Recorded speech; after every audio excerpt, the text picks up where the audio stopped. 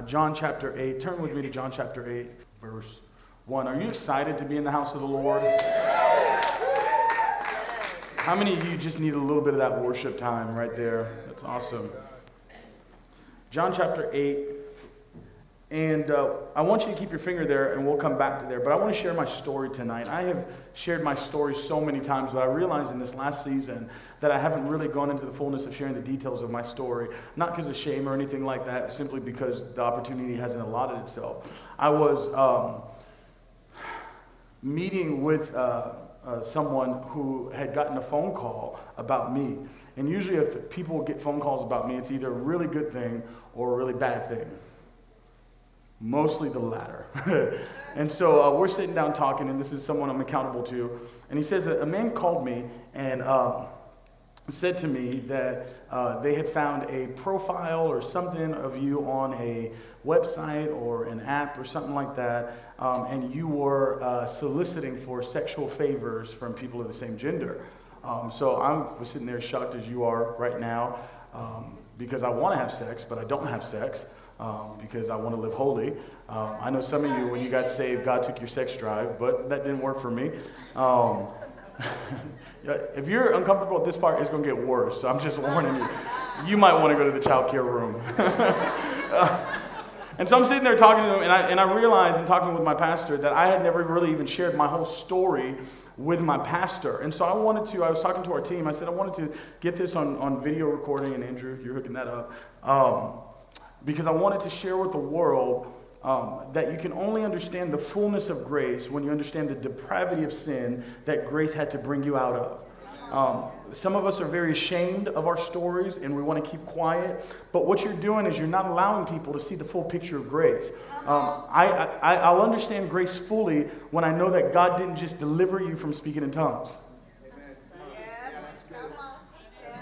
And when you share your story, you release an opportunity for somebody else to get free from the thing that you were struggling with.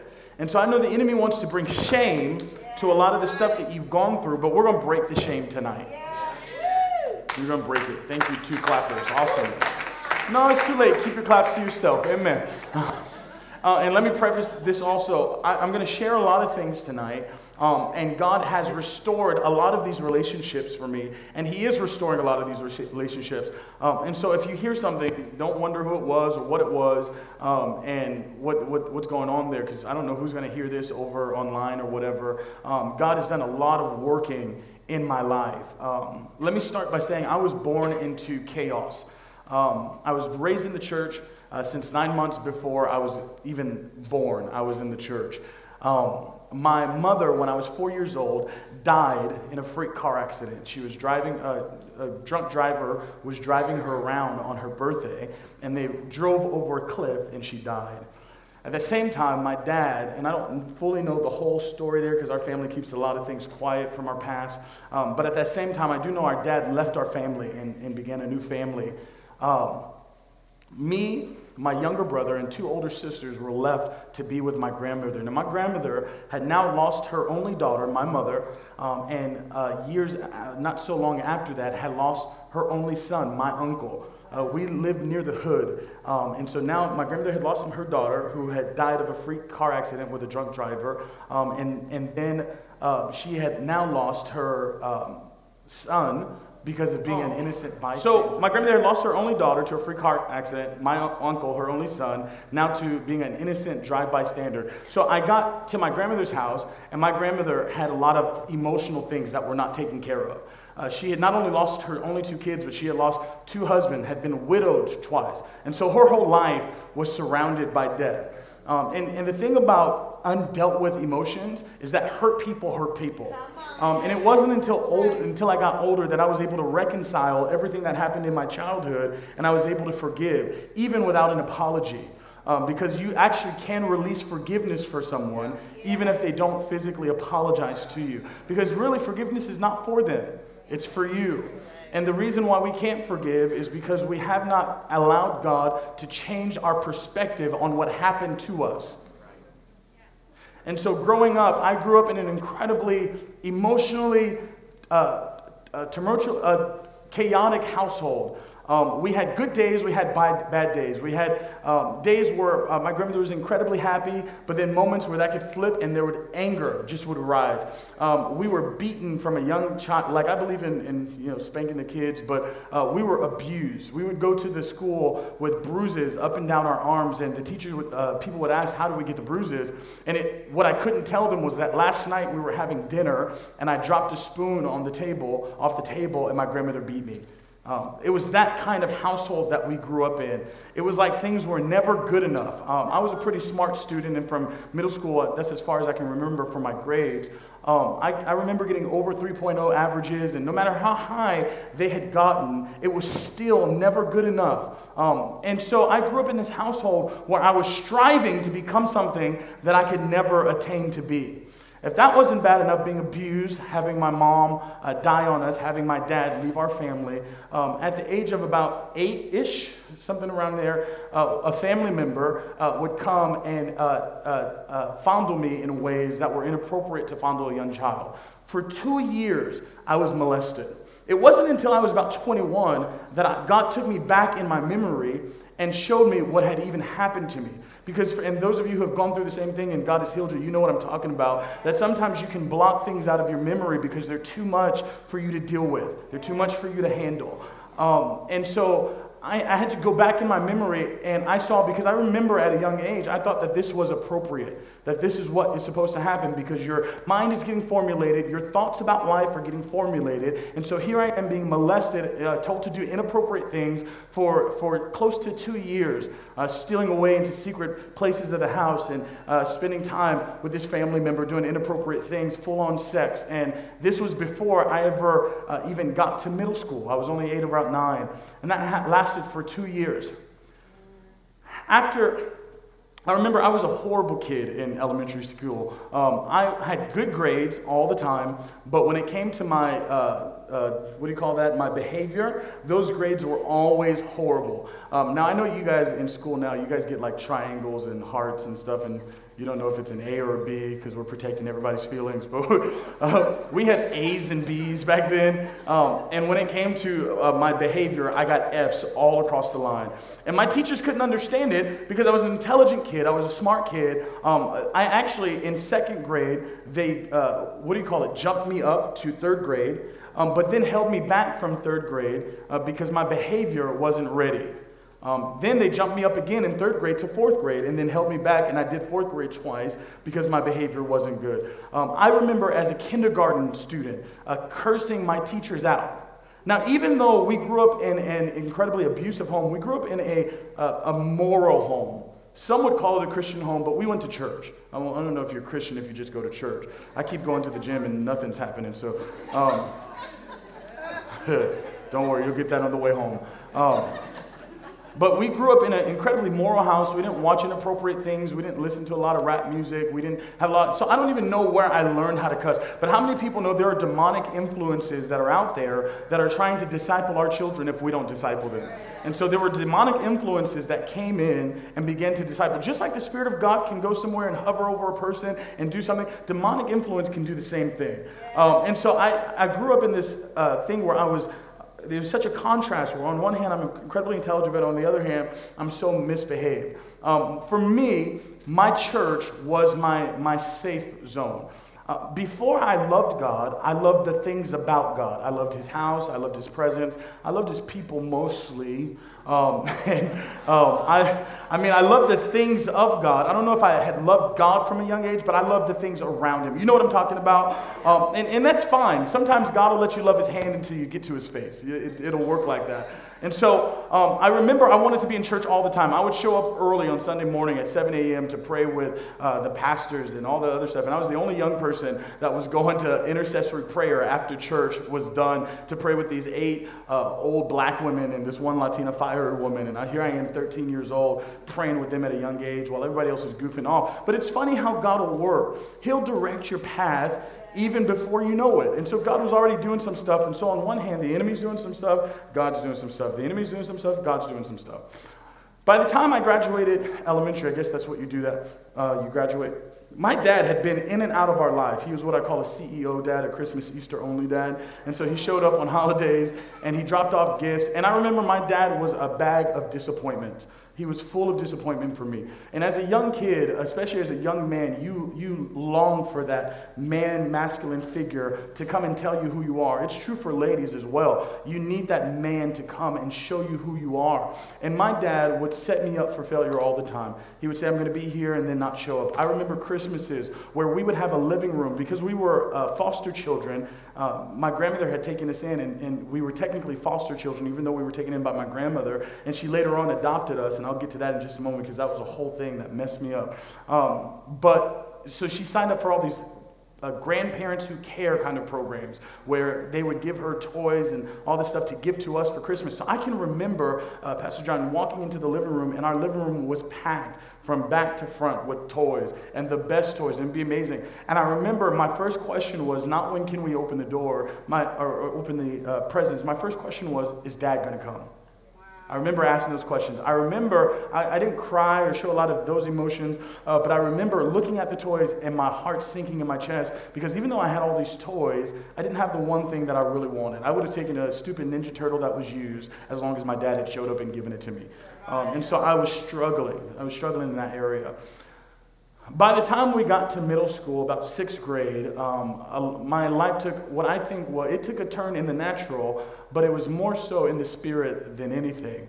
When I was in 6th grade, my families hated each other. My mother's side and my grandmother's side didn't like each other. And so I would go hang out with my father's mother, and they would talk crap about my mother's mother. And I would hang out on my mother's side, and they would talk crap about my father's mother's side. And it was just always turmoil. And here I am. And that's why, listen to me, parents, watch what you say in front of your children.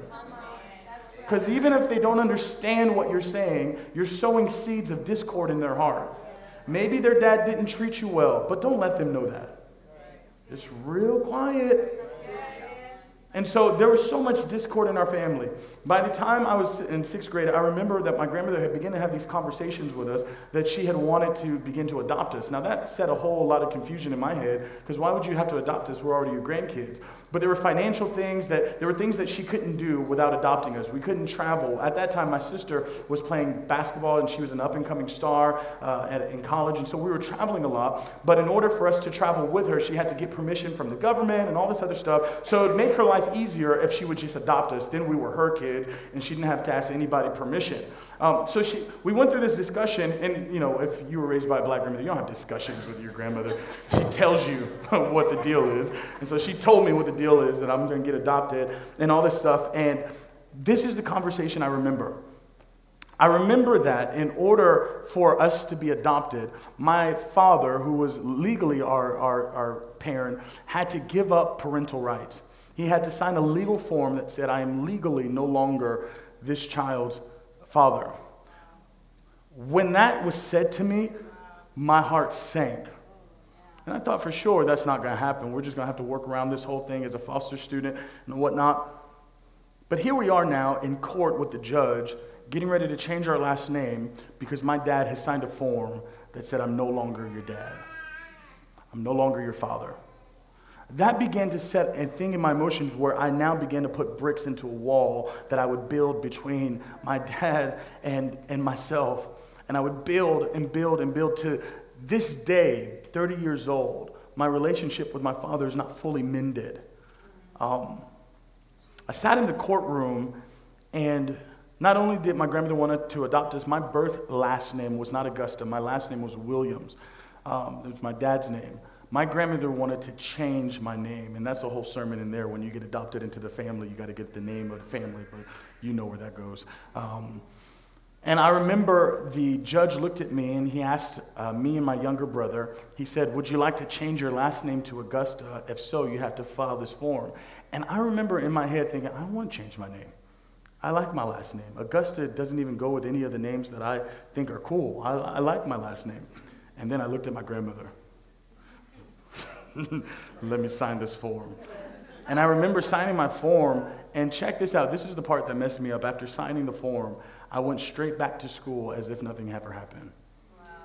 Wow. The appointment was before 12 noon, And after the appointment was done in the courthouse, we went to someplace, I think Noah's Bagel, to get lunch. And then after getting lunch, we went straight back to school, and my life was over. And I'm sitting here in 6th grade wondering, does anybody see the whirlwind that's going on in my life?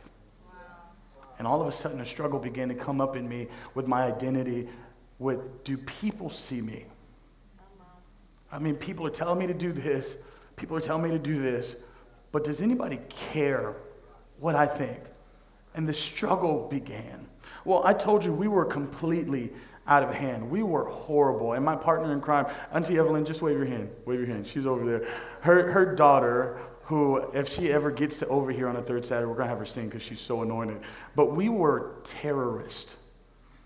Before Osama bin Laden was Del Augusta and Danielle Robinson. And we used to get in so much trouble. But I remember being in 6th grade in middle school, and I was a pervert, y'all. Like in 5th grade, even, I don't remember liking the opposite sex until somewhere in middle school. But in elementary school, I got pulled into the office all the time because I would go around pinching girls' butts. And they would say to me, why are you pinching girls' butts? Stop it. And I go, I don't know why I'm pinching girls' butts. I'm pinching girls' butts. Why? I don't know. I'm just doing it, right? And I remember, and there was nothing even sexual about it. It was just, I was doing it. And so, but by the time I got into 6th grade, I liked girls' butts. And so I started pinching girls' butts on purpose. And I would get called into the office. Now, this is the time before voicemails. We had these things called answering machines. Young people, don't worry, it's not an app. It's a mechanism that picks up the phone. And my grandmother was one of the first people on our block to get an answering machine. You want to know why she got an answering machine? Because she got sick of answering the phone every day when the school would call and say, you need to come and pick up Dale. Because I didn't do like little stuff. It wasn't that I forgot my homework or I came late. I remember taking lettuce, throwing it on the floor just so that I could watch my teacher slip and fall, and she was out in the hospital for a couple days. Like, I was nuts. Some of y'all are going to finally get it, that God can use anybody. Like, I was doing horrible stuff. I remember one time, I never really fought. I wasn't a fighter, I was a lover. But I remember, I remember one time, the one time I can remember becoming violent was we were in the school and this kid had hit me in the face, and I did not like getting hit in my face because my grandmother, one of the things she would do to demoralize me would take her finger and slap me in my nose and make me feel really small. And so, I could take a punch, I wouldn't fight, I could take all this stuff, but if you hit me in my face, it was like the Hulk came out and this rage came out that I couldn't even control. And I remember he hit me in my face, and when he hit me in the face, the next thing I knew was that somebody had been pulling me off because I had taken him to the ground and I was choking him and he was turning blue and I was blacked out. I could have killed him if somebody else wasn't around. Like, I was that kind of rage. By the time I got in 6th grade, and this is all in 6th grade, wait till we get to high school, it's going to get even better. In 6th grade, I remember the teachers were so upset about my whole thing that they had me go see psychiatrists and therapists and all this kind of stuff. Now, mind you, this whole time, I'm going to church. Spirit-filled, tongue-talking, fire-baptized, Holy Ghost-filled, demon-casting, sickness-casting church. I'm going to real church, and I'm struggling as a young person. That's why when I go speak at youth groups and stuff, I preach real message. I don't have like a youth sermon. Because young people, especially in this hour, are going through more hell than we ever went through when we were younger.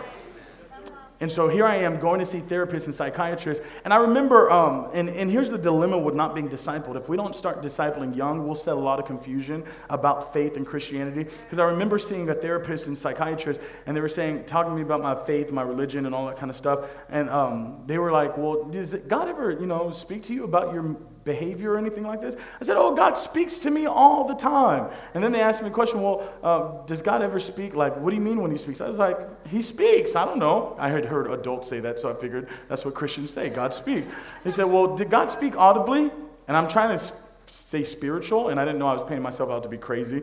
And I was like, yeah, God speaks audibly all the time. And I remember they had called my pastor and said, well, this guy is hearing God audibly. Does that go with your religion? And my pastor's a more conservative guy, and he was like, I don't know about all that, right? We got to work that all out later, theologically. But here I am seeing psychiatrists and therapists. Now, psychiatrists and therapists wanted to put me on a Ritalin drip. They wanted to hook me up to an IV of something that would calm me down, right? Because I was so outrageous. But my grandmother, she was old school, and those old school folks don't believe in taking too much medicine for the brain and stuff like that. And so I didn't take medication, so they tried all these different kind of things. Said maybe he'll calm down if we send him to school. Before you send him to school, give him oatmeal with no sugar in it, and give him warm milk and a banana. Now, that didn't calm me down, but it did make me mad. You sending me off with plain oatmeal and warm milk. Oh, hell's about to break loose, right? I got some big people shouting amen right there, right? and nothing worked. My grandmother would have my pastor pray for me all the time, and that didn't work because some things can't be casted out. Some things got to be counseled out. They've got to be processed out. Some deliverance happens in a moment. I believe it. I've watched this come to Collide full of the devil and drunk and God sober him up supernaturally right there. I've seen it happen. But for many of us, it's a process. And because we haven't been willing to go through the process, we've given up before our deliverance could come. And so here I am, a young person, and prayer's not working. The oil's not working. My grandmother, she called people from Florida to fly in to lay hands on me. And I remember, me and my brother were horrible. This guy, this old reverend, I forget what his name is, he would lay hands on me, and we would literally, like the Matrix, go all the way back down, and we'd just be looking at each other like, right? We were demonic, right? Nothing was working. And so the question becomes, what do you do when all this spiritual voodoo stuff that we're so used to doing doesn't work for a kid who's struggling? Now, nobody thought, let's process the fact that his mom died, that his dad left and didn't want him, and that he's getting beat up every day.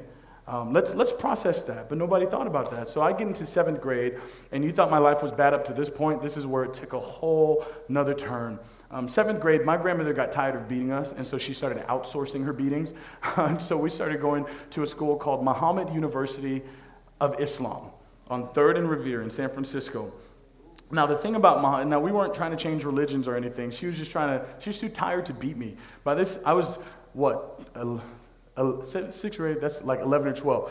12 years old, I was wearing a size 13 shoe, so I was a big kid and all that kind of stuff. And so we go to this school, and of course they're teaching their religion. And in that year, I even converted to Islam. I was a Muslim. I was going around. I was eating turkey because the pork was the white man's drug. You know, I was like a Nazi is for white people. I was like that for black people. Like we were just, the white man's got to go down. White people don't get nervous. I'm free. Don't. I see some white people turning red. Just stick with me. It gets better. And so here I am going to the school. So now we haven't dealt with all the confusion from my childhood that's gotten up to this point. Here comes a whole religious confusion. And so the thing was, this school academically was not very good. And remember, I told you I was really smart. And this whole time, I'm in school. I'm in church. I'm in the choir, praying every 4th Sunday sometimes. I'm doing youth group and all this other stuff and going to Nation of Islam school. And they put me in classes, some of my classes, history, math, some of the different ones, with high school students. Now, these high school students were your typical jock guys. They were counting how many girls they slept with and all of this stuff. Now, mind you, my sexuality has not been awakened yet too much. I just started getting attracted to girls, figuring that whole thing out. And we were raised in a somewhat moral home. And so here I am now in 7th grade, in a Muslim school, no mom or no dad, beaten by my grandmother, going to church. Can anybody spell confusion? And I remember sitting in a class with some high school students, and they started talking about sexual activity and talking about, yeah, this is how we do it, man, and this is how you slap it down, and this is how you work her, and all this kind of stuff. And, you know, like sometimes you just got to masturbate, and sometimes you just got to it off and all that kind of stuff. And this is how they talked around me, a little church kid who knew nothing about that stuff. I literally didn't even know what masturbation was. And they were talking about all this stuff, and then they would look at me and go, you know what I'm talking about? I'd be like, yeah, right? I had no clue what they were talking about. What I didn't know was that the enemy was allowing them to be demonically prophetic, to open up doors in me that were not supposed to be open yet. Listen, young person, the reason why we keep trying to get you out of a relationship is because you're awakening love before it's time. You're not mature enough to handle the substantial weight that comes with love, because love is about more than chocolates every 2 and 3 weeks. There are some things when you're in love that chocolate can't fix. I thought I'd get some wives to help me out right there. And here, all of a sudden, the enemy begins to awaken these things in me that were not supposed to yet be awakened. Long story short, that same year, I'm sitting in my living room, or in my dining room. I remember it like it was yesterday, because this day would change my life for the worse. It would open up a battle that to this day, I still fight every day for. In 7th grade, back then, we had Disney Channel and HBO and all this stuff, and you had to actually pay for it. And before that you would have it, they would sometimes give you a week-long trial. Any old people remember this? You get a week-long trial of HBO and Disney and all that kind of stuff. And we were raised poor, you know. I tell people we couldn't afford the OR. We were poor. And so we never had Disney Channel. So when it came on that week, we were going to watch it until our eyelids couldn't stay open, right? And so I was watching Disney Channel, and I remember a show came on that I didn't like, and it was about 11 o'clock. And any of you adults know that you shouldn't be watching most stuff on TV after 9 or 10 o'clock, especially if you're a kid. And so I'm flipping through the channels, and all of a sudden, it was either HBO or Showtime, it comes on, and for the first time in my life, I see a woman completely naked. And all the fellas, you know what happened then. Some things arose in my body, in my heart, and sexual desires began to arise. I told you, I warned you, I'm going to be very graphic with you, but I'm not being graphic just to be graphic. I want you to see where I'm going. Again, because I was not raised around men, I wasn't raised around anybody who was a pervert or anything like that, I didn't know what to even do with that. I didn't know how to masturbate. I remember one time watching one of the dirty shows, and I was closing my legs back and forth one time, and then all of a sudden, I got happy and something happened. I'll just keep it there. You use your imagination. I won't go too far into that. I say that because now I've experienced something sexual that I didn't even know existed. I remember when I excreted for the first time, I thought the judgment of God was on me. I looked down my pants and I thought, oh my gosh, what's happening? I just thought judgment, but it felt so good. Judgment felt good. And so I remember from that time forth, that's when I started working with my own body and figuring out my own body, and I grew an addiction to masturbation and to pornography. This was back before the internet was huge. This is when we had dial-up, like, right, for like 5 minutes, and then you have mail, and nothing important, right? Old people, you remember. All the people who are laughing, you're old, just in case you were wondering. And I remember this was before pornography was so available and so prevalent. In order to see pornography back then, what I would go and do, if it wasn't on the computer, is I would go to the local bookstore, and I would go to their magazine section, and I would find a dirty magazine, and I would put it inside of a good magazine, and sit there in stores and watch porn within magazines. That would happen forever. That wasn't enough, because the thing about sin is if you don't kill sin, it'll kill you. And so I didn't kill sin, and the bigger struggle was, I wish I had had a Dell in my life when I was younger. Somebody who just got in my business and didn't ask permission. Because every time I came to church and I heard people share their testimony, it was always, number one, about what God had set them free from, not what God is setting them free from now. And so I thought to be a believer, a mature believer, meant you had no more struggles. So for me, as a young person, how could I share with older people who don't know what sin is about my struggles because they've had none? And when they would share their testimony, it would be so clouded with Christianese that I couldn't tell that God had set them free. Well, God had just delivered me from a miserable life. What? What was it? And why was it so miserable? Were you doing it wrong? Tell me. Oh, come on, don't look at me like, you look at me in that tone of voice. You and I both know that sin was fun. Okay, you don't want to say amen. I know it was fun because you still sin today. Okay, all right, I'll leave that alone. I'll say that for later. And so my struggle was going to church every day or Sundays and wanting to share somebody what I was going through, but I couldn't, because who could I be open and honest with? Who would sit down with me and process, pray, minister to me? My addiction grew so bad that back then we used these things young people called checkbooks. And so I would steal my grandmother's checkbooks and put the accounting number and the routing number on the internet. And grandmother, if you're watching this, I'll pay you back. I would steal the accounting number and all the stuff so that I could buy memberships onto websites. Because again, back then we didn't have internet. You couldn't just Google it. Google didn't exist. It was not prevalent. And so I remember I would start doing all this stuff with porn, and now going through 7th grade and going through 8th grade, still in church, still speaking in tongues, started preaching in 8th grade and still struggling, going through all this stuff. And nobody knew. People would walk up to me and they would hear me pray at church and they would go, man, you're going to be something great for God. God's going to use you. And I wanted to tell them, I don't think he can, because I'm dirty and struggling, okay? And so here I am in 8th grade now, and the addiction is growing so bad. I'm masturbating 5 times a day. I'm a slave to sin.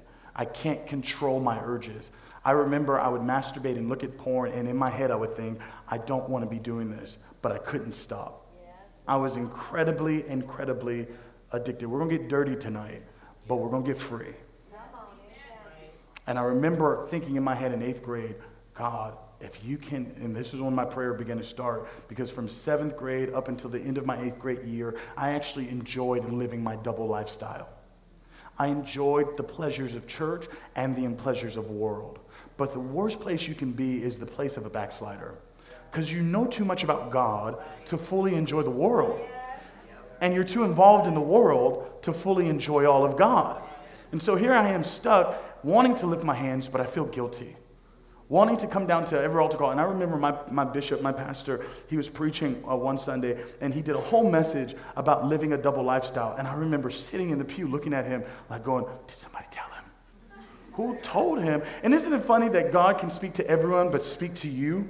Like straight to you. I don't know how he does that. A room full of people, and he's giving you a direct word. And I'm sitting there going, who told him? And I remember him making the altar call and me wanting to go up. But I was so bound by shame and guilt that I couldn't be free.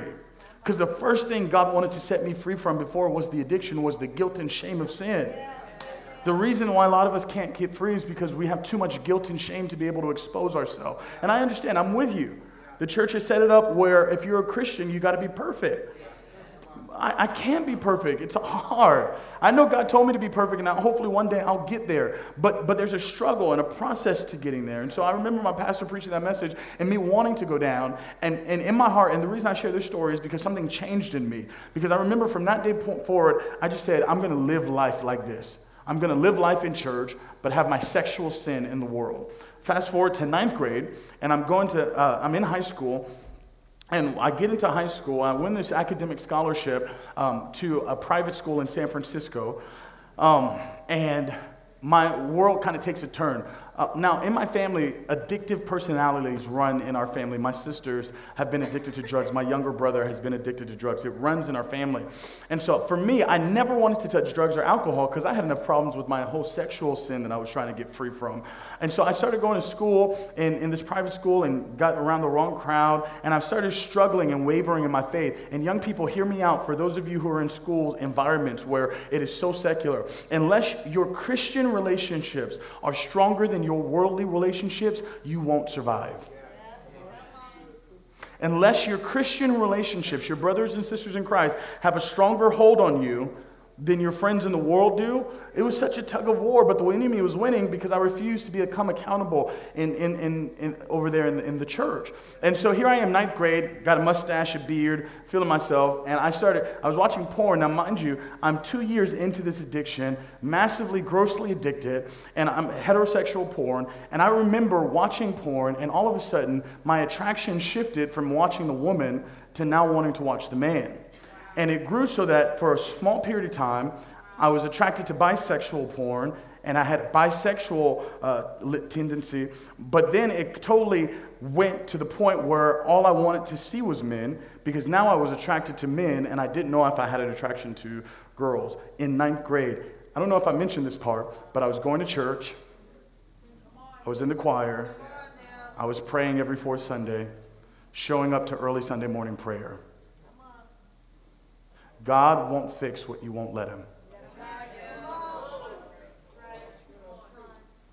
And I remember in my 9th grade year, the bondage had become so strong, and I hadn't had sex until this point, except for the point where I was molested. Hadn't had any sexual activity. It was just masturbation and self-pleasing. But at this point, I needed something more. And I'm fully living a secret homosexual, perverted lifestyle in secret. Nobody knows. We need prophets in the church again. Yeah. The grace of God will expose you. Yes. And I remember my friends were talking about, and these were like rich kids, and so we were going to private school, and so they started talking about getting fake IDs so that they can get into clubs and get into bars and all that stuff. And I wanted to get fake IDs so that I could get into strip clubs. And so there were male strip clubs and sex clubs in San Francisco. I was born and raised in the city. And I remember getting fake ID and walking into a gay strip club, and they didn't even ask me for my ID because I looked old. And so I remember going in there and for the first time having physical contact with another man sexually. And so that grew to, by the time I got even into 10th grade, it grew from just the strippers to where I started going to sex clubs. And so here I am going to gay sex clubs in San Francisco and having full-on sex with people. I remember the first time that I had sex with a man. I went to his house, and I didn't even know what I was doing, and he was teaching me how to have sex with another man. And I remember spending the night, that Saturday night, waking up, and the fear of God had hit me. And I remember thinking, what am I doing here? I remember thinking, I have gone so far into sin. God, is there even hope for me? And I'm in 9th grade.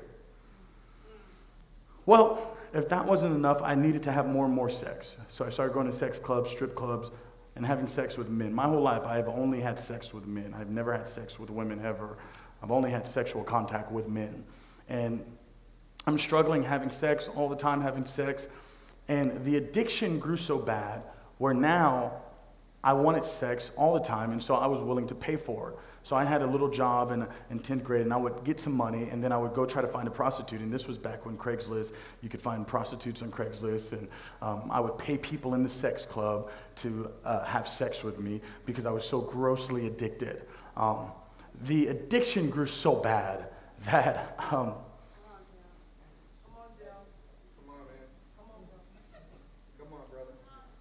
I'm good. Thank you, Jesus. I'm just thinking, I wouldn't have picked me. Wow. Why not? I wouldn't have picked me because I was a bad investment. I wouldn't have picked me. I would have picked the good kid. I would have picked the kid who had it all together. But Jesus picked me. Sorry, I just had a moment. I'm back. I just had a moment. I'm good. And I remember the addiction grew so bad, it was so heavy, that now I began to sell my body. And the way that came to be is because we were in this thing, it was like a strip club / sex club. And I remember this guy came to me and he wanted to have sex with me, but he was so gross and looking and whatnot. And he said to me, I'll pay you money to have sex with me.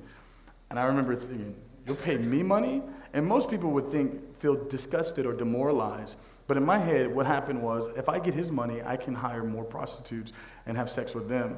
And so I agreed, and we had sex, and he gave me $25. And so for me, this thing started where I started putting posts on Craigslist and different websites. And I was sitting with my pastor the other day. I was lightly kind of sharing some of my story. We didn't have enough time. But I said to him, there are some things in my past that I'm not necessarily ashamed of. I can share it. I'm free from it. But there's some things I regret. There's pictures of me still on websites in different places. I can remember waking up next to people and I didn't know who they were. And I remember going home and taking showers because I was trying to wash their smell off of me. I remember getting out of the shower and still feeling dirty and going back to take a shower because I couldn't get their smell off of me. And I remember being so jacked up But I couldn't stop. I was so addicted. I was having sex with hundreds of people. I don't know if I mentioned this, still going to church. Still speaking in tongues. Still laying hands on people. Preaching at 13 years old, but secretly bound.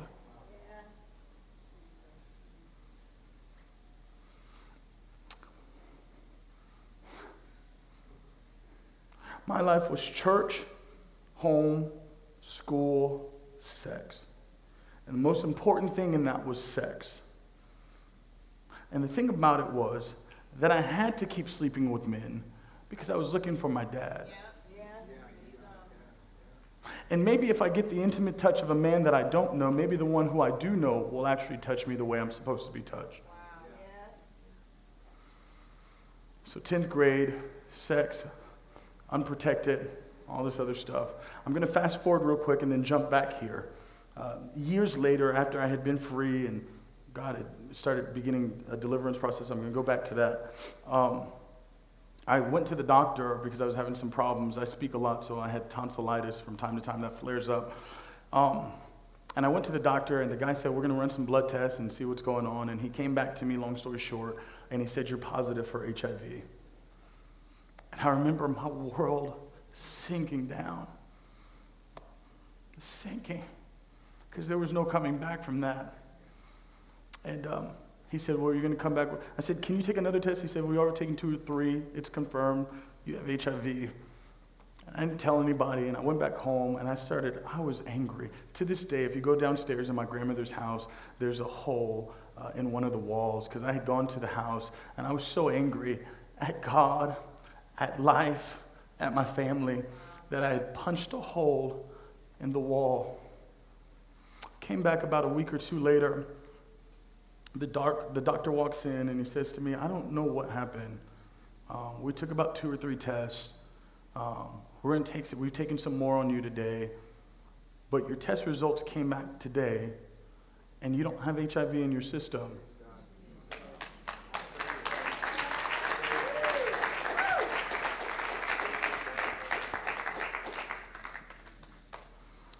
I sat in the doctor's room, and for the first time in my life, I prayed the longest prayer I ever prayed, and it was one word: help. Help. God, I need your help. I can't do it by myself. I need your help. God, if you're real, you know I serve you now. I'm trying to do right now. But if you're really real, will you set me free?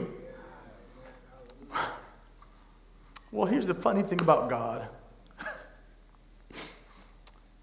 He won't ask your permission as to how to set you free. He's incredibly rude that way. Because, come on, let's be honest. If we ask for freedom, it's in the back room, nobody else in the room, no cameras, no Instagram. Just keep my business between me, the intercessor who's kind of crazy with red hair, and the Lord. And let's let it be just, that's it right there. But some of you are so afraid of getting exposed. Let me tell you, the best thing that could ever happen to you is that you say, God, set me free, and God expose you. That is the best thing that could ever happen to you. You say, well, that sounds so cold. It is the grace of God, because God knows you're too weak for private deliverance. He knows that he got to put you, and he wants to put you in public not to shame you, but to display you. I said to the Lord, I said, God, any way you help, just help. God, help. No, Father God. No, in the name of Jesus. No. It's just help. Yes. Well, that same year, and I don't get mixed up in the timeline. I'm jumping back a little bit. I'm going to school, having sex, prostituting, hiring prostitutes, living this secret lifestyle, this double lifestyle. There was a time, Jabbar, I don't know if you remember this, but there was a time we went to winter camp as young people, and it was the black guy with the dreads. What was his name? Jeff, yeah, whatever his name, Reverend Jeff. And he came, and We were all at the altar. Now, this guy could preach. He was anointed, but he was incredibly prophetic, too. And I remember he had called a bunch of young people down to the altar, and he had said at the altar, he said, somebody is struggling with homosexuality. And I remember, ding, ding, ding, ding, ding. But that was in my heart. And check this out. I remember thinking, I literally, and I wasn't the only one, I looked down the aisle, and I was thinking, if somebody else goes, I'll go. If somebody else steps out, I'll step out. Oh, heck no, I'm not stepping out. And nobody stepped out. And I remember walking away, and we had started having fellowship, and the guys had started talking about that whole incident. And one of the guys had spoken up and said, remember when Reverend Jeff said somebody struggling with homosexuality and come out and all that kind of stuff? He said, yeah, I was looking to see who was going to come out because we was going to make fun of him tonight. And I remember thinking, thank God I didn't come out. Thank God I didn't expose myself. And can I tell you something? And God had it all set up. You know, for some of us, our deliverance, we're going to go through a lot of hurt, a lot of pain. But in all of it, God wants to keep us safe. He wants you to walk away honored. I'm going to get in trouble here. But if you're in a church and all they do is want to expose sin, but never honor you and restore you, find a different church. Charles, get a close-up right here. Right, I want you to hear my face. For every pastor who's out there who is exposing people because you want to say, I got you, instead of saying, I restore you, you need to repent today. For every pastor who has someone in their office who's stuck in sin and you shame them because you do not understand their sin. For every person out there who's struggling with pedophilia and homosexuality, who's transgender, who's struggling with things that no one gets to pick their sin. And for every person, I want to speak hope to you. It is not the heart of God to shame you. It is not the heart of God for you to feel dishonored. God wants to honor you and set you free. And for every pastor, you hear me closely, you better learn how to honor those who are in bondage. Okay, you can close out now. I'm good. I had to get that off my chest. Because I am sick of people coming to me because their pastor refuses to listen. Sometimes all people need to be set free is not put the anointing oil in your desk and bring out your ear. And here I am, and I'm going through all this struggle. Oh, I forgot to mention, I got to rewind. I'm in 7th grade, and I'm so depressed, manically depressed. I would have nights in 7th grade where I couldn't sleep. All night long, I would stay awake, couldn't sleep. Falling asleep in class, tired all the time, insomniac, and I became incredibly suicidal. One time I went to go get a bottle of Tylenol pills, a completely full bottle, and I downed every single pill in that bottle. Woke up with foam around my mouth hours later. Didn't even know how long I was out. But the grace of God kept me from killing myself. Tina, I ought to be dead. You know, some people get up here and they say, well, you ought to be dead. No, I really tried to kill myself because for me, there was no hope.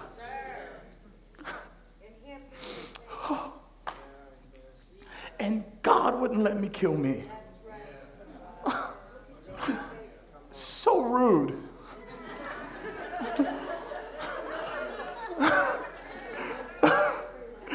Oh, Jesus, I haven't been this messed up in a bit. Tried to kill myself and God. So here I am, suicidal. You look in my clinical records from my history, you'll see I was clinically insane, literally clinically insane. Before I ever got to even high school, molested for 2 years. No mom, no dad, abusive grandmother. I would walk around the house and sing, and my grandmother would tell me to shut up because nobody wanted to hear me sing. No support. And now people are singing songs that I wrote all around the world. It's funny how God will restore. And so, let me hurry up because it's getting close to 10. I get to, thank you, Jesus. I get to 10th grade and prayed prayers, Lord, help, deliver me, set me free, because I finally wanted to get free. And in 10th grade, a woman, some of you guys know her, my mama, Aida, we were in a prayer meeting with her, and I'll never forget, we had done all-night prayer, and now, mind you, I was incredibly effeminate as a young guy, because I was raised by women, so what did you expect?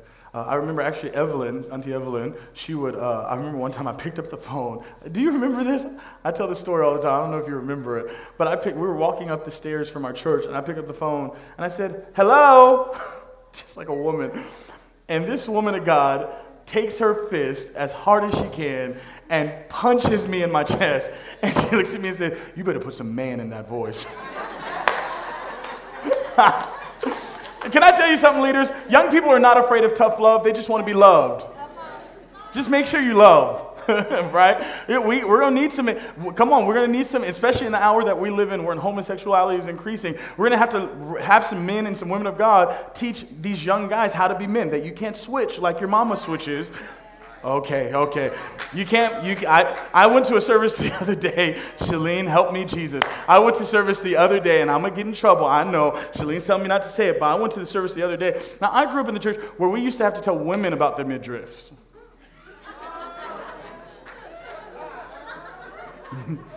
We're having to rebuke men now for their midriffs. But we need some men to show, but there's no men in the church. How am I supposed to know how to be a man if there's no man around? Hello, I need all the men just to shout amen right there. Amen. With deeper voice, amen. Men, we need you. We need you. Stick around. Stick around. If all you do is take a young person out to lunch and hold them around your arm and say, whatever you need, I'm there. You don't have to have all the answers. So I was in a prayer meeting, and I'm going to wrap it up. I was in a prayer meeting, and in this prayer meeting, the thing about prophetic people, my mom was one of those people that we didn't look in the eye when we were younger. She's like, how you doing, Sister Aida? Praise the Lord. Because we just knew God spoke to her, right? And so we're sitting in a prayer meeting and been praying all night long, and we're sitting there, and I'm crying, weeping, asking for the fire of God, yelling in tongues, power of God, touch me. And my mom comes over to me and whispers in my ear so that no one could hear me, or could hear her. Everybody else is praying. She whispers in my ear. She said, this doesn't make sense to me. She said, but the Lord just showed me that you're in gross perversion, and he wants to completely set you free. I had never told one person. Wow. Never told one person. Wow. And she came and she laid hands on me, and I did the Pentecostal shuffle, and I rolled on the floor. I cried. I wept snot. Thank God there was no Instagram. That would have been #ugly, right? And come on, you've had those moments too. Come on, I'm not the only one, right? The ushers don't know what to do with you. It's all over the place. You're a mess. And I got back up, and for a couple weeks, I didn't masturbate, didn't look at porn, but fell right back into the same cycle. And I want to put this out there. Freedom is not the length between cycles of your sin addiction. I'm going to say this one more time because this is important for you to know. Freedom does not mean that you had a longer length of time between your sin cycles. God wants to set you completely free. When I was in that summer after 10th grade, we were in a revival meeting. Now, by this time in the revival meeting, I have had sex with over 200 people. I'm masturbating 5 times a day. I am grossly addicted to homosexual pornography. I have been suicidal. I have all while, in case you didn't hear the first time, going to church, in choir, praying on 4th Sundays, trying to be a leader for the gospel. And in the summer of 10th grade, after 10th grade, we're sitting, and our church would have revival meetings back in the day. And we had a revival meeting with a man of God named Tim Bagwell. Tim Bagwell, to this day, is one of my favorite preachers. And Tim Bagwell was one of those guys who could tell you your name, could tell you where you were in pain, that God was going to heal you and save you. He was a real prophet of God. Has a big church over there in Denver. If you don't know who he is, you ought to check him out. He's awesome. And I had never received a public prophetic word ever. And I used to get mad at God because everybody else got a public prophetic word. Be like, and Jabari's one of them. Jabari would get one every week. He was a prophecy magnet. I used to be like, God, he don't even love you like I love you, Lord. And he said, everybody give, and Danielle too. And Danielle, to this day, Auntie Evelyn's daughter, to this day, get a prophecy. And Danielle was a mess because she would write them down in her Bible and show you too. Look, I got a prophecy. Look what the Lord said he's going to do in my life. Look what he said he's going to do. And just show it off. And I remember I'd smile on that. I was like, praise the Lord. I'm going to die, right? Like, God, where's my prophecy? How come on, I want to go to the nation. And I remember I'm sitting in the seat, second row, and I got a pinstripe suit on, and I'm looking good.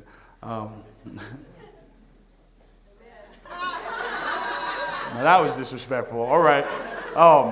And I'm sitting on the second row, and I've got my pinstripe suit on, and he's prophesying. And I have no expectation that God's going to speak to me. Nothing's going to happen, because it never happens for me. So I've gotten comfortable, and this is a word from somebody. I have put my hope and faith away because I'm tired of using it and being disappointed. Every life was a bucket of disappointment. So let me stop trying to put my hope in this, right? And so I'm sitting on the second row, and he's prophesied over a few people, and then all of a sudden I hear him say, and he's got that deep kind of old school revival voice, and he said, "Young man, come down. The Lord has a word for you." And I was like, "Lord, bless that young man. Bless that young man. Lord, touch him, Lord. Touch him, Lord. Young man, come down to the..." Lord, touch that young man. Don't let him be afraid, Lord. Don't. And then somebody taps me and goes, "Idiot, he's talking about you, right?" And so I go down, and the power of God was so strong that before I even got to the altar, I'm weeping and I'm trembling. I had to go back later to hear the video so that I could actually catch everything that he said, because the Lord was just doing a work on me. Now, if that's all that he had done, that right there, I would have been good. You know why I would have been good? Because even while I got to the altar, for the first time in my life, I go, wait, God knows me. One of the reasons I ask God for the prophetic anointing, and we move a lot in the prophetic, and some of you roll your eyes and get tired and whatever, and one of the reasons I love the prophetic anointing, because it exposes the fact that God knows you. That we know he's real, but that word comes in and confirms it, right? And so he comes and he starts giving me the good prophecies. Back in the day, the big prophecy was everybody was going to the nations, right? Nobody had a passport, but we were all going to the nations, right? So, man of God, God's going to send you to the nations. He's going to send you to China. You're going to have an anointing for Asia. And you're going to sound like a trumpet. I know, that's where all the Asians came from. That's where you guys all came from. It was from the prophecy in 10th grade. And God's going to send you to Asia. He said, and I'll never forget, he said, you're going to sound like a trumpet, and you're going to hit like a hammer. You're going to sound like a trumpet, and you're going to hit like a hammer. And I'm just on cloud 9, anointed man of God. God's man of power for God's hour. I'm about to wait till I show Danielle this prophecy. I'm going to be like, you're not going to the nations. I'm going to the nations. Right? And I'm just thinking, you're going to the nations, man of God. And then this one word messes up the whole prophecy. He says, "But..." Now, I was an AP English student, and I understand that in the English context, the word "but" means that everything that I just said is no longer relevant because the sentence shifts right here.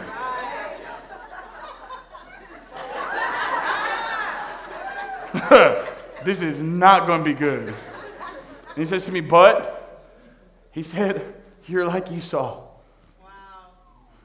That Esau came and was so hungry that people say Jacob stole the blessing. He didn't steal it. You're going to owe Jacob an apology, you preachers. Jacob didn't steal it. Esau gave it away.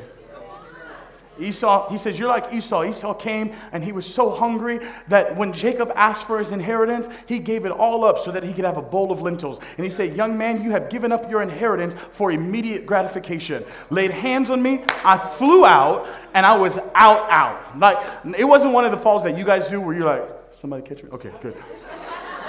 No. Like, I was out. If nobody had caught me, I was gone. I can't tell you what he preached that night. I can't even tell you who led worship or what songs they sang. I can't tell you what day of the week it was. But I can tell you that when I got up from that altar, it was as if Jesus had come inside my heart and taken my black and dark soul and dipped it in red blood and caused me to come out white as snow. And listen, for the first time in my life, I felt guilt and shame free. It was so bad that people would come up to me and say, "Hey," they call me Del Shay at my home church. It's my birth name. You don't call me that. They call me that, all right? You call me Del. I'm the Del Shay. Okay. And they say, "Del Shay, how you doing?" I say, "Man, I'm good. You know, I was having sex with over 200 people. I was masturbating every day, watching pornography. But, you know, Pastor Bagwell came the other day and laid hands on me, and I was out, and I got up, and I think I'm free."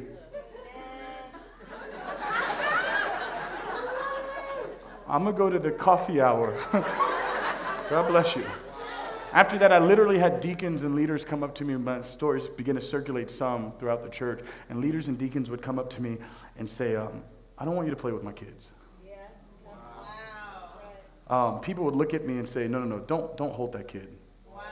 Come on. Wow. And the enemy tried to put shame on me, but God has set me so free.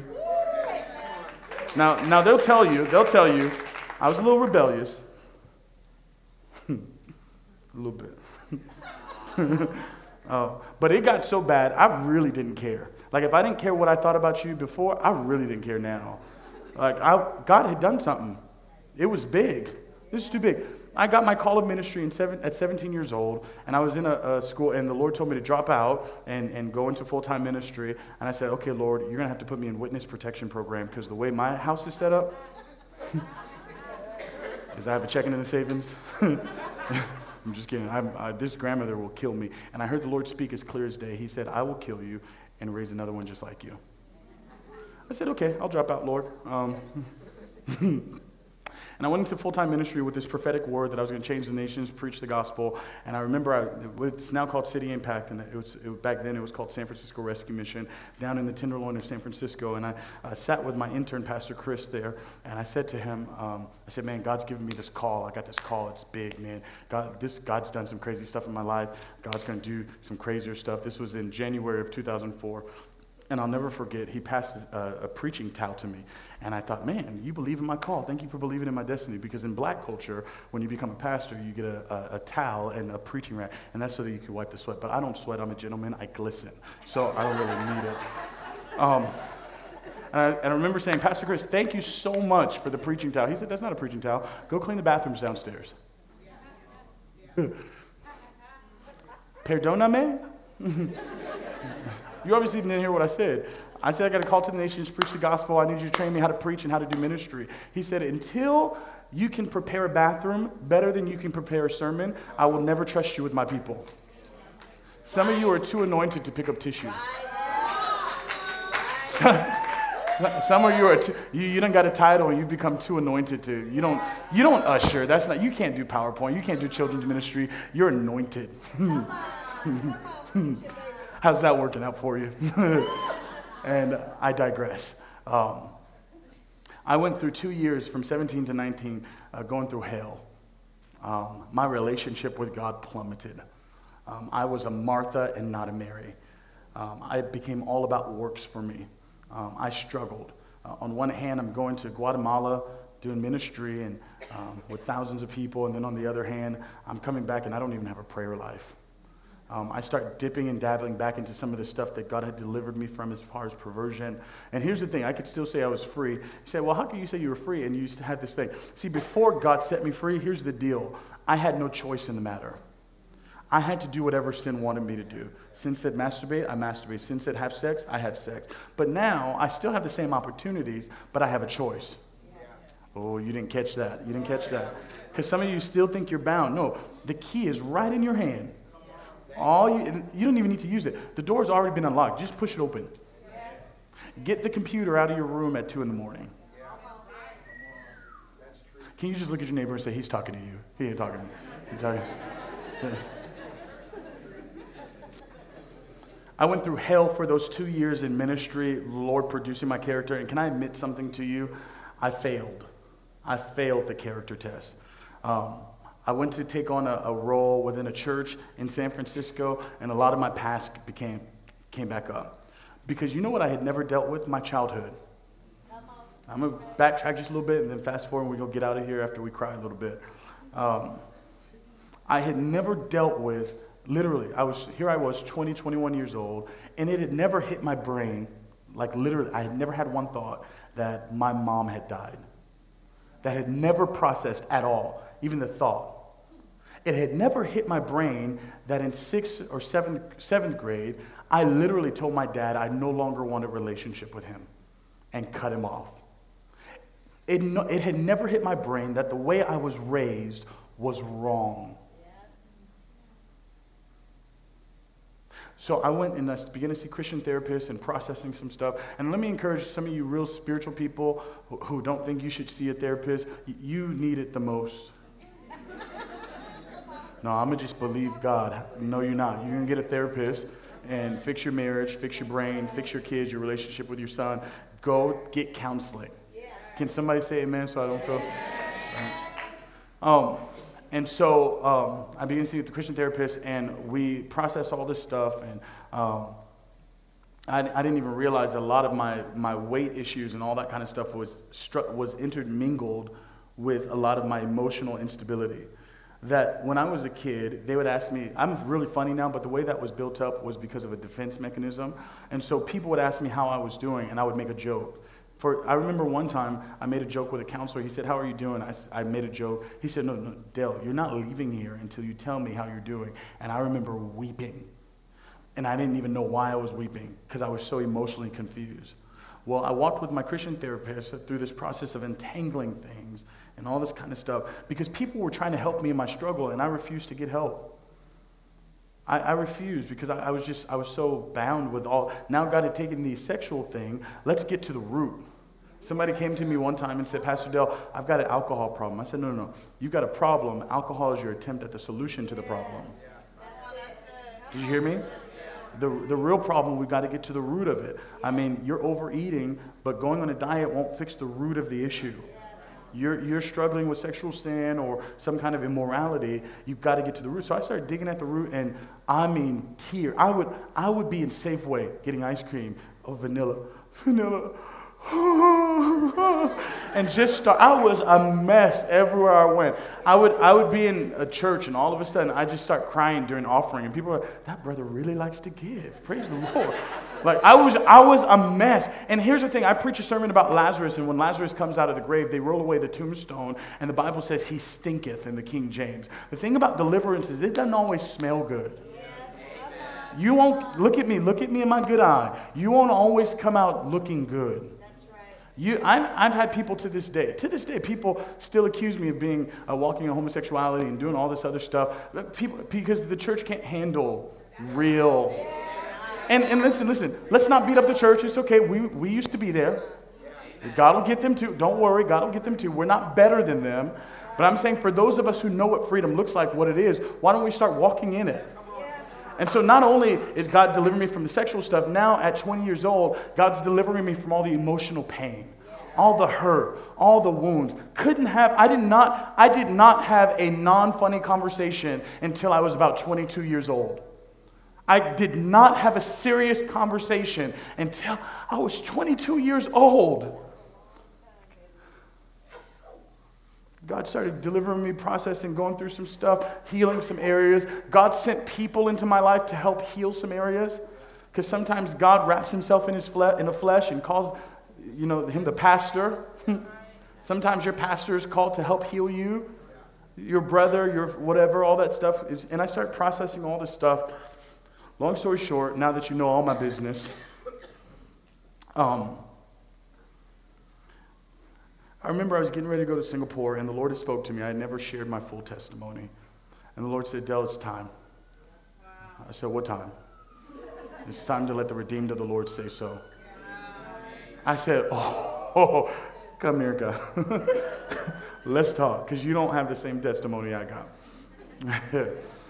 So the way my testimony is set up is because, like, if you're drunk, or a drunkard or a drug addict, we like those testimonies, Lord. That we like the guy with tattoos all over and who went to jail.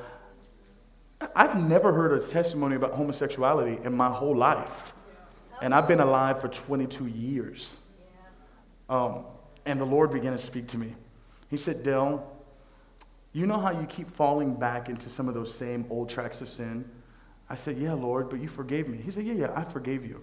But it's not a forgiveness issue. It's a healing issue. Yes. You have open wounds. I said, well, God, come and heal them. He says, I can't. I said, what do you mean? You're God. You can do all things. He said, the way I've set it up, this is what Brother James said to us in his part of the Bible. He said, confess your sins one to another that you may be healed. If I confess my sins to the Lord, he is just and faithful to forgive me of all of my sins. But if I confess my sin to my brother, God is faithful to expose it, reveal it, and heal it. He cannot heal it until he reveals it. That's Twitter that or something. When he reveals it, he heals it. Can I tell you why? Because whatever you keep in darkness, the enemy is the ruler over darkness. He has the right to rule over. He has the right. Some people say this. Well, don't condemn me. There's no condemnation. All that stuff. But that doesn't belong to those who are not in Jesus. That scripture is not for you if you're not in the light. There's no condemnation for those of us who are in Christ Jesus.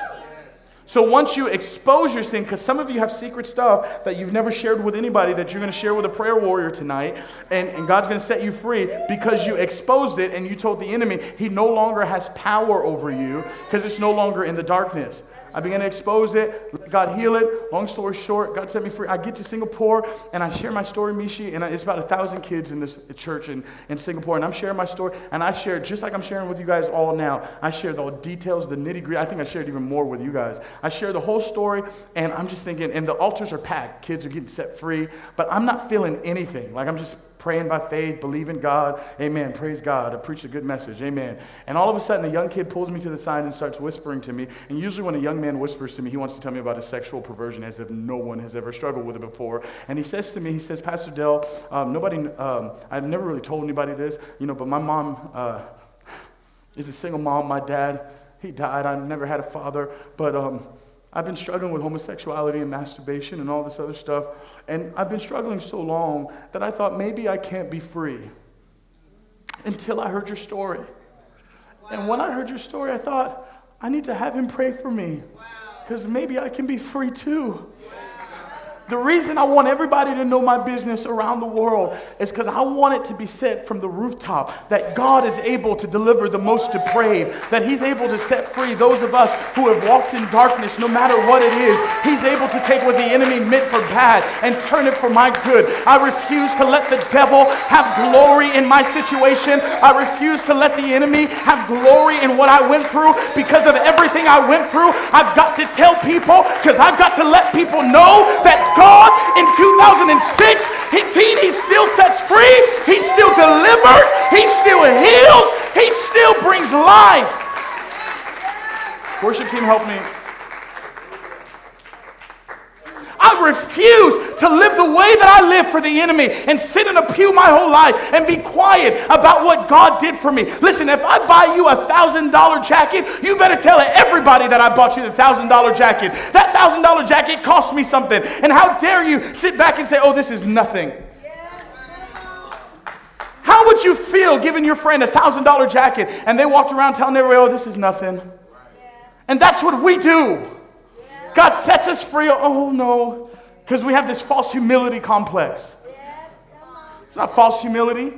It's pride disguised. Because you're afraid of what people might think of you.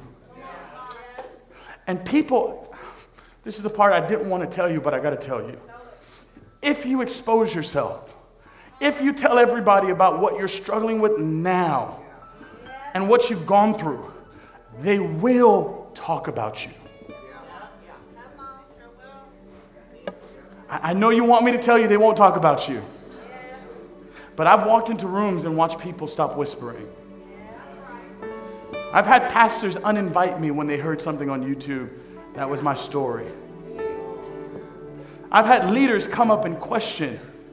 Because I remember I was preaching at Collide one time in Sacramento, and I was preaching, I was telling people, God set me free from some stuff. But if I'm honest, I'm still struggling every day sexually. I still got to do what Job said. He said, I made a covenant with my eyes.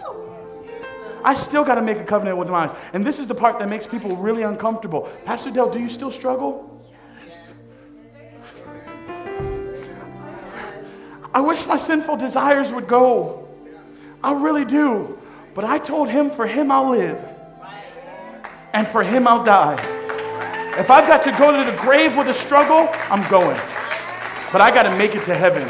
because I'm not going to live in hell and then die and go to hell. I've got to keep pressing. I cannot find one person from this Bible who ever made it perfect. David was a whoremonger and a bad dad. Mary was too young. Martha didn't have any faith. Noah was a drunk. Gideon was afraid. Joshua and Caleb were too old. Moses was too angry. David was a murderer. We got all these people messed up in the Bible, and we're saying, well, God can never use that person because they were a crackhead and their kids are still on crack and they still got some struggles. Can I tell you something?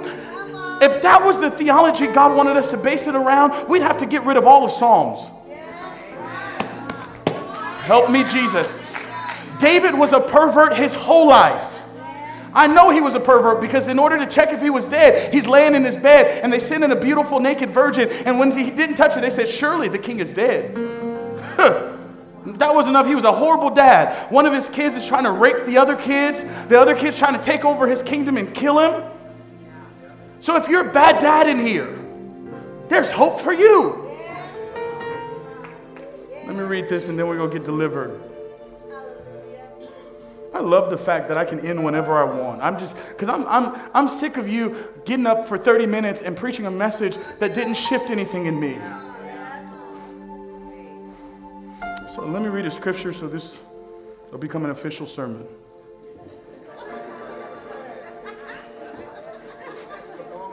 I know there's some Baptists who snuck in here. My brother didn't read. I got you.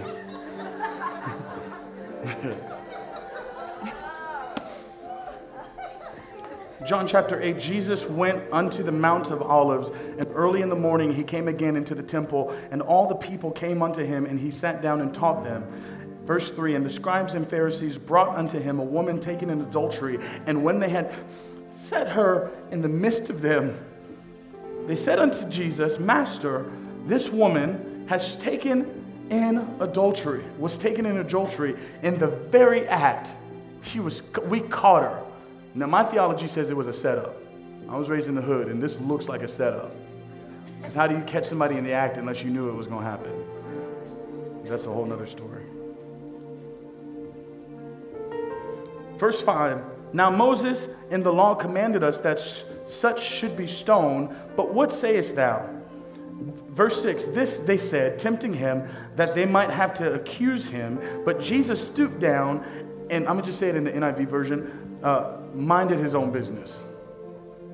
Can I tell you something? Because I got to read that again so you hear that. Verse 6. This they said, tempting Jesus, that they might have to accuse him. The reason the enemy wants to accuse you and all that you're going through is really he's trying to make a shame of Jesus. Yes, that's right. And when you come out and remove the accusation, you bring glory to Jesus.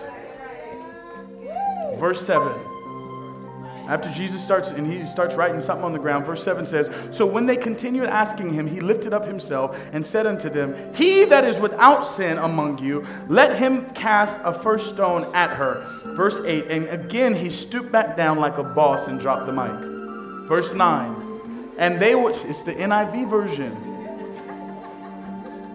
and they which heard it, being convicted by their own conscience, went out one by one, beginning at the eldest, even unto the last, and Jesus was left alone, and the woman standing in the midst. And here's where Jesus brings honor. Verse 10, when Jesus had lifted himself and saw none but the woman, he said unto her, woman, where are those that accuse you? Hath no man condemned thee?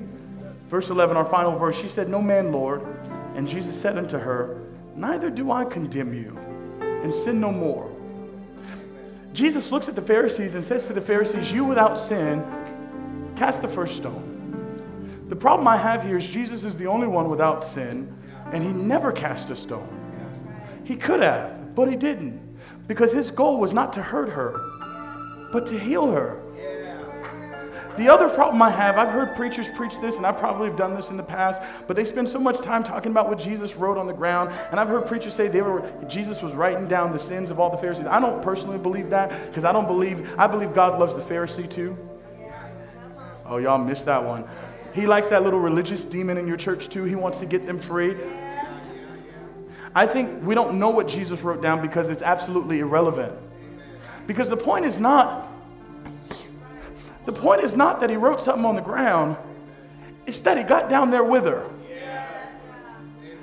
Because he said to him, just in case you get real religious and think about hitting her, I'm going to get hit with her.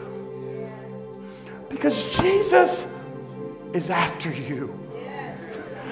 That's why he won't let you die. You keep cutting yourself and you want to die. But he's not going to let you because he wants you. You didn't want to come tonight, but something made you come tonight because he wants you. You're sick of your church and trying to find a new one, but God won't let you leave because he's after you. And God says, we're in this together. Well, brother, I don't like that kind of grace because that gives people permission to sin. No, because Jesus looks at her and goes, okay, now that you've been taken care of, go and sin no more. She was revealed, then she was healed. I don't know who's in here who's been hidden. Maybe you can't show us your short sleeves because you've got scars on your arms from cutting. Maybe you can't tell us that you cried yourself to sleep last night. Maybe you can't tell me that the whole time I'm sharing my story sounds a whole lot like your story. Maybe you have two parents in the home, but they were never really there for you. Maybe you can't figure out why you're struggling with your weight issue, but truth is, you were so beat up at a young age that you finally got control of something, and you can control what you want to eat. Maybe you've been so beat up by I've been there. I've been talked about, been laughed at. But I'm still here. Because I said, God, help. And I want to tell somebody, where's Destiny? That in spite of everything that is hidden in us, that God absolutely knows us. Go ahead and sing that song. You have been Jesus. and you will be. Jesus. You have seen. Thank you that you saw me, Lord. And you will see. Thank you that when I felt ignored, you saw me, Lord. You know when I rise. Thank you when I felt forgotten, you came and saw about me, Lord. I felt like the woman who was caught in adultery, and you protected me. God, and there's some people here tonight who need to feel your protection.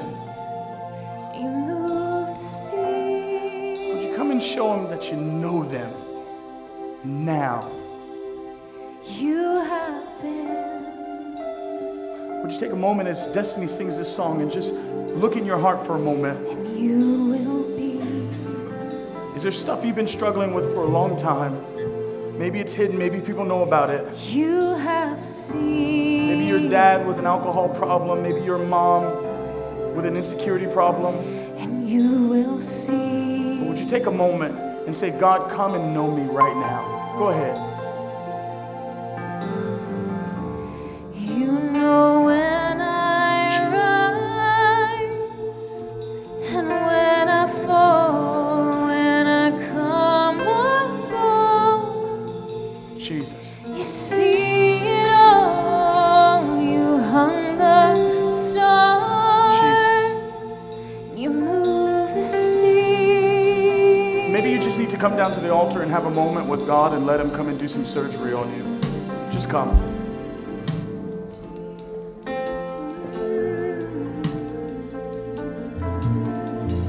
Just come. And ministers, when you feel released, just go for it. You have been. Let's bring some stuff to light tonight. If you've got addiction, if you've got bondage, You will if you've got secret sin, why don't you take a moment, come out of your seat, and let the Lord minister to You you. have seen. Come on, I know it hurts. I know. Why do I have to come out? Because sometimes you got to take a step and be exposed. Sometimes you got to admit you don't have it all together. So we'll wait for you. Come on. Know when I rise I know you're in ministry, so was I. But let God deal tonight. Let God deal with you tonight.